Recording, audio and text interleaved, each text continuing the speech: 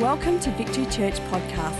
At Victory, we are committed to connecting people to God, His church and their purpose. For more information, visit victorychurch.net.au. Now prepare your heart to hear a word from God today.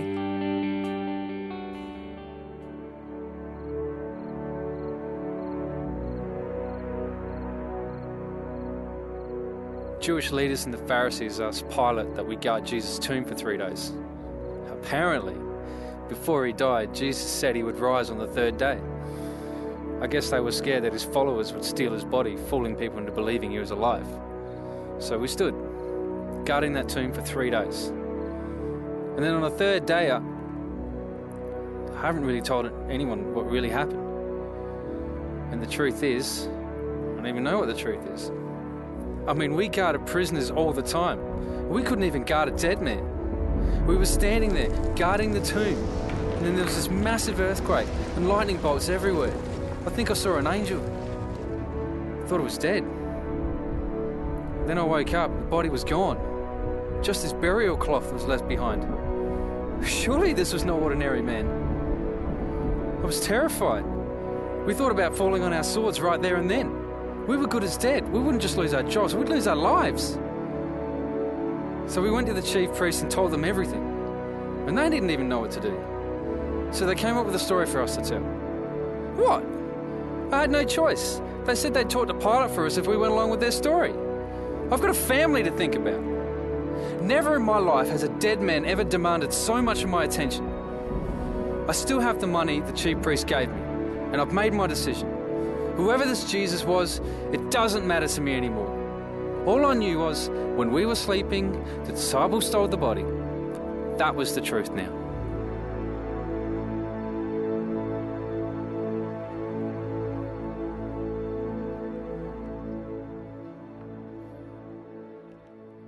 You know, there's many theories around the body of Jesus and what happened to it on that particular day.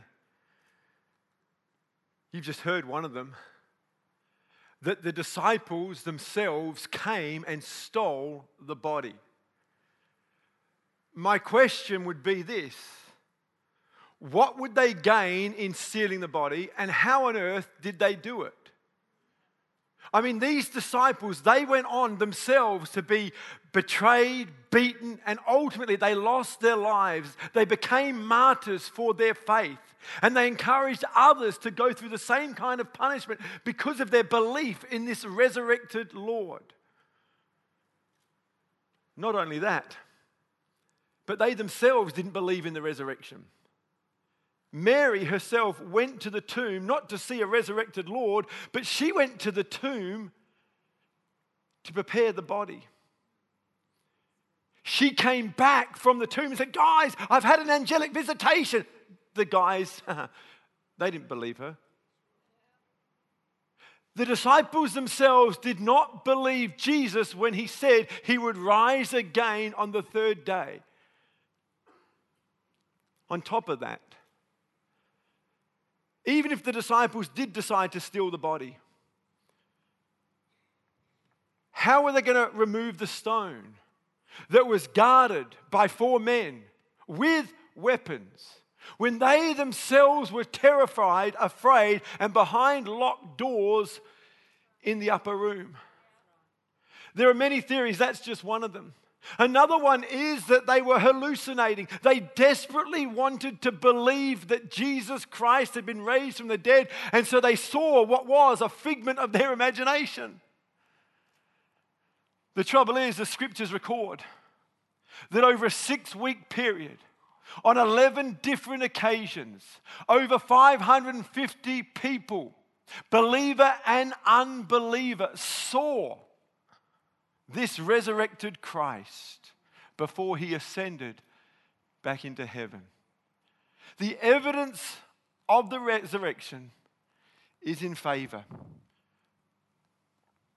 An England Lord Justice, Lord Darling, says this: "In its favor, as living truth, There exists such overwhelming evidence, positive and negative, factual and circumstantial, that no intelligent jury in the world could fail to bring in a verdict that the resurrection story is indeed true. What are you going to believe this morning?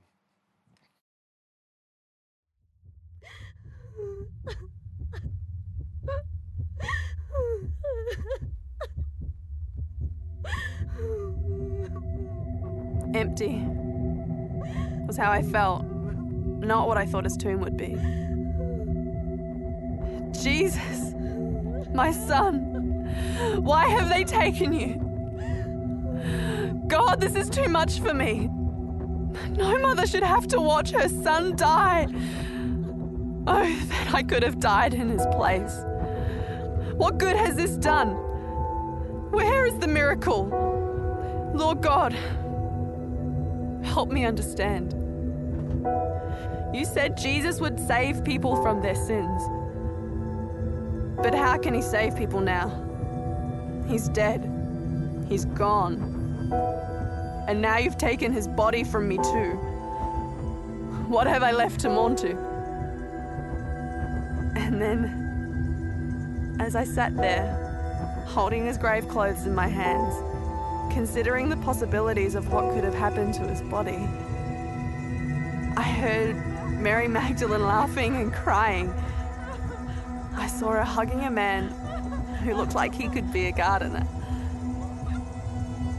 But as I got closer, my heart leaped. My knees became weak. And I questioned if my eyes could be trusted, because I saw my Lord. There he was, beautiful as ever, alive, not dead. Not dead at all. Tears came streaming down my face, and I longed for him to hold me and never let me go. But he assured me that it was better for me that he go, that he was preparing a place for us. I don't have all the answers, but standing near those discarded grave clothes, well, the secret's out now. He's not dead. He's not missing. He's not been taken away. He's alive. He walked out of this tomb and left death and these grave clothes behind. If there's a way to be had, it's through him. If there's hope in the world, his name is Jesus Christ. He's alive. The Messiah, our Messiah, my Messiah, alive. If a picture's worth 1,000 words, then an empty tomb holds 1,000 promises.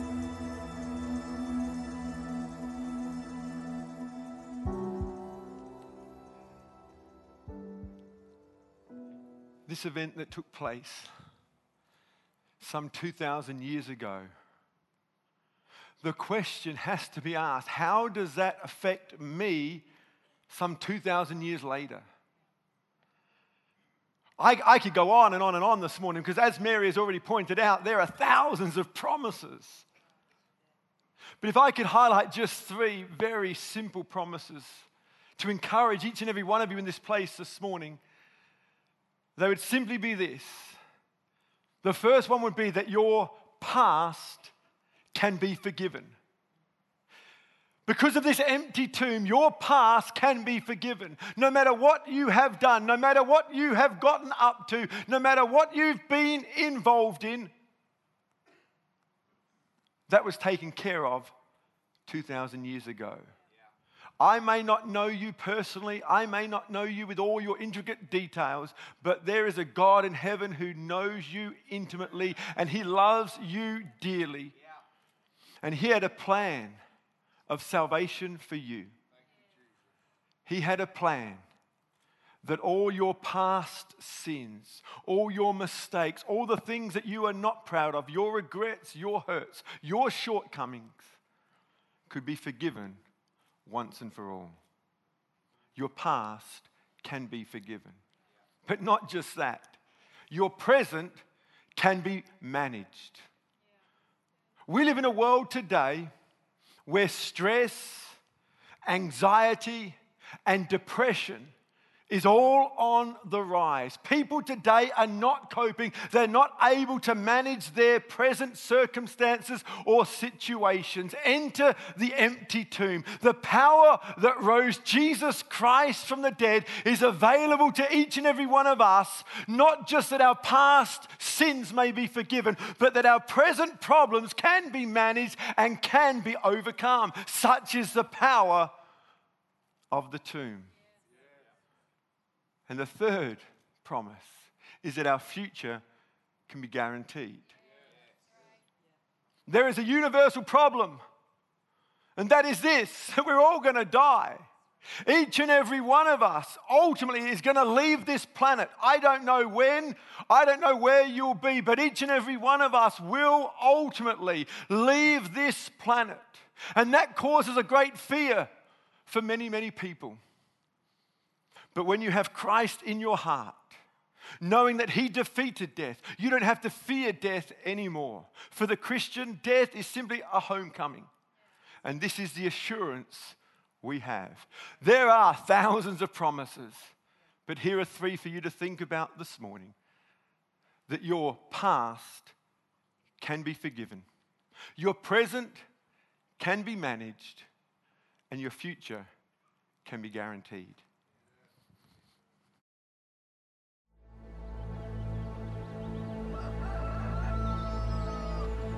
What would be the word for terrified and excited?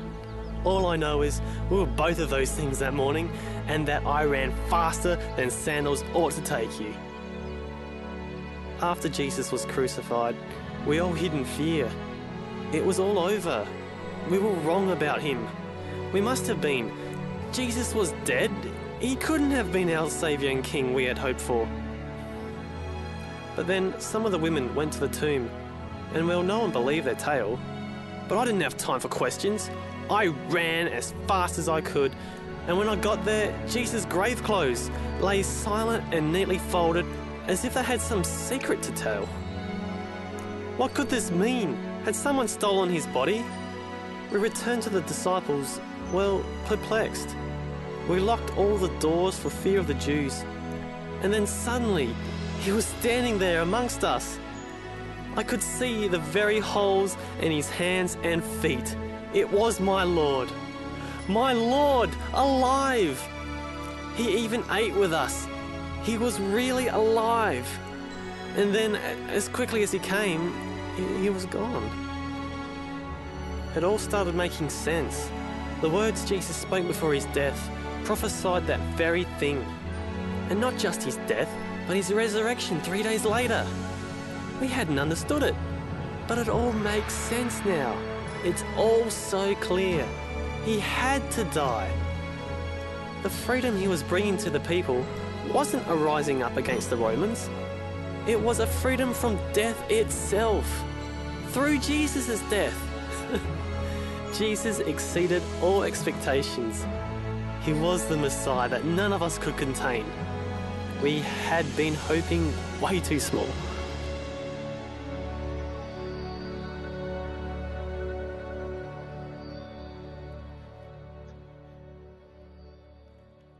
You know, even if we were able to prove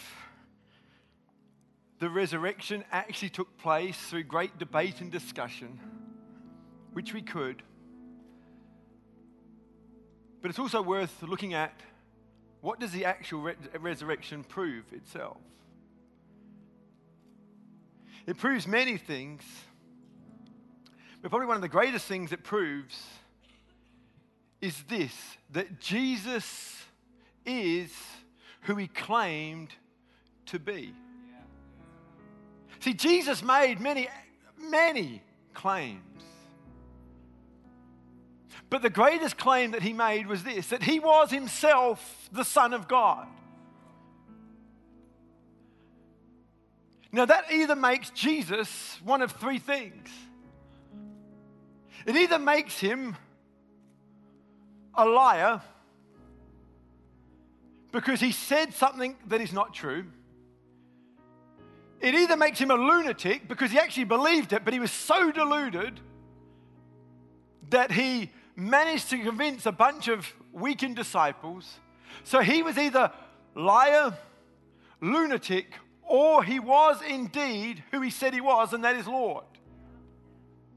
But he can't be all three. He was either liar, lunatic, or Lord. And the religious people of the day, they said, you say you're Lord? Go ahead and prove it. He said, I will. The challenge was that the Pharisees, the religious people of the day, would put Jesus to death. And Jesus says, you'll put me to death, but on the third day I will rise again, thus proving I am who I said I am. You see, the resurrection proves the claims of Jesus Christ were, in fact, true. It also proves that he had the power that he said he had. I mean, Jesus endured much on the night that he was betrayed. And no religious organization or political power was able to stop Jesus and what he had come to do. Such was the power. And they tried to stop him. Believe you me, they tried their best to stop him. They had Jesus arrested. In actual fact, he had 4 trials in the middle of the night. All of them were bogus to the core. They were trying to set him up. He was falsely accused. He was battered, beaten, and bruised. He was forced to carry a cross weighing about 150 to 200 pounds for a 650-yard journey along the Via Dolorosa. He'd lost so much blood that he stumbled and fell. A man by the name of Simon was there to help him carry the cross. When he got to the place where he was to be crucified, they nailed his hands and his feet to this cross. Large spikes driven through both hands and both feet. He endured mocking. People walked past and slapped him. People accused him falsely. He ultimately died. He was taken off that cross, put inside a tomb. The entrance of that tomb was covered over by a large stone that took 4 men to move. The government and the political powers of the day used all their power to stop this man, Jesus. Having endured all that, on the third day, Jesus, full of the power of the living God, shook off death as you and I would shake off a fly on a sunny, hot day by the beach. Thus proving you cannot keep a good man down.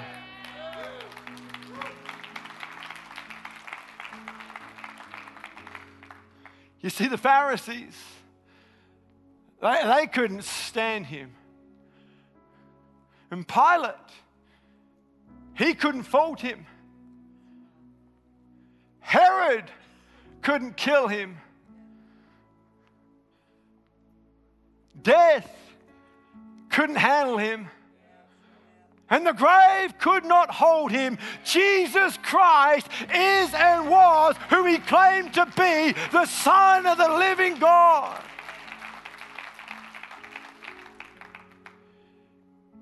And it also proved that what he said could be trusted. See, the crucifixion did not take Jesus by surprise. We just heard from Peter. And he mentioned many times that he was born to die. It was the disciples, they didn't like that. But the crucifixion did not take Jesus by surprise, because that is why he came. And he spoke about it publicly, and he spoke about it often.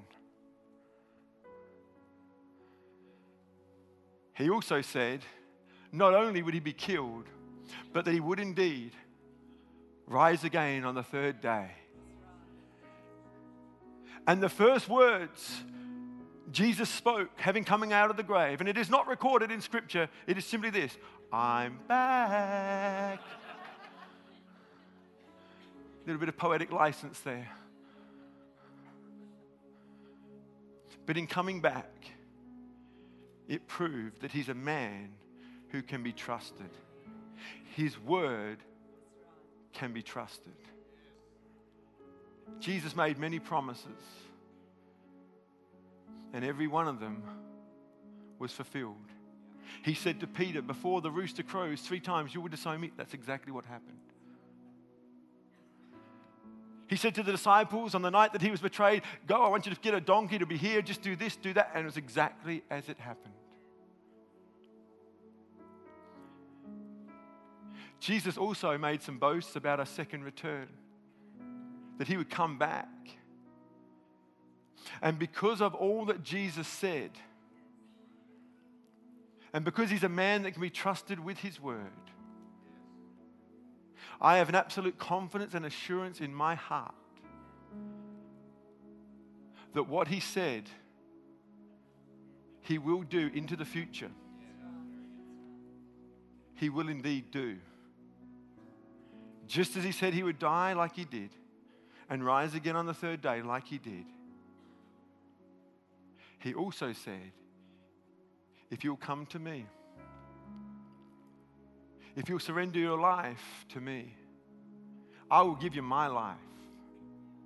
And I will give you life with a capital L. I will give you life to the max, life to the full. I will give you a purpose-driven life.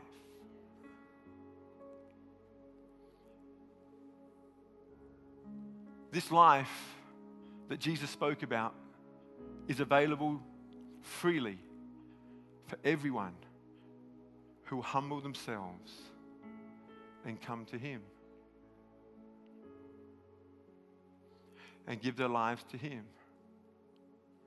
Such is the incredible weight and significance of what took place some 2,000 years ago.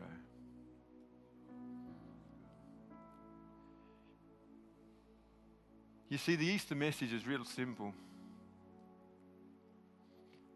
In its purest, simplest form, Easter is that you matter to God. God, in his love for humanity, saw our struggles, saw our hurt, our pain, our shame, saw that in spite of our best efforts, we couldn't quite get our own lives right. And so he initiated a plan of salvation. And so he sent his son. And through his son coming and going on the cross and rising again on the third day, it has given each and every one of us an opportunity to start over and to have that relationship with our Creator that was lost because of our mistakes and shortcomings. Thank you for taking the time to listen. If you have any questions, please email us at admin@victorychurch.net.au.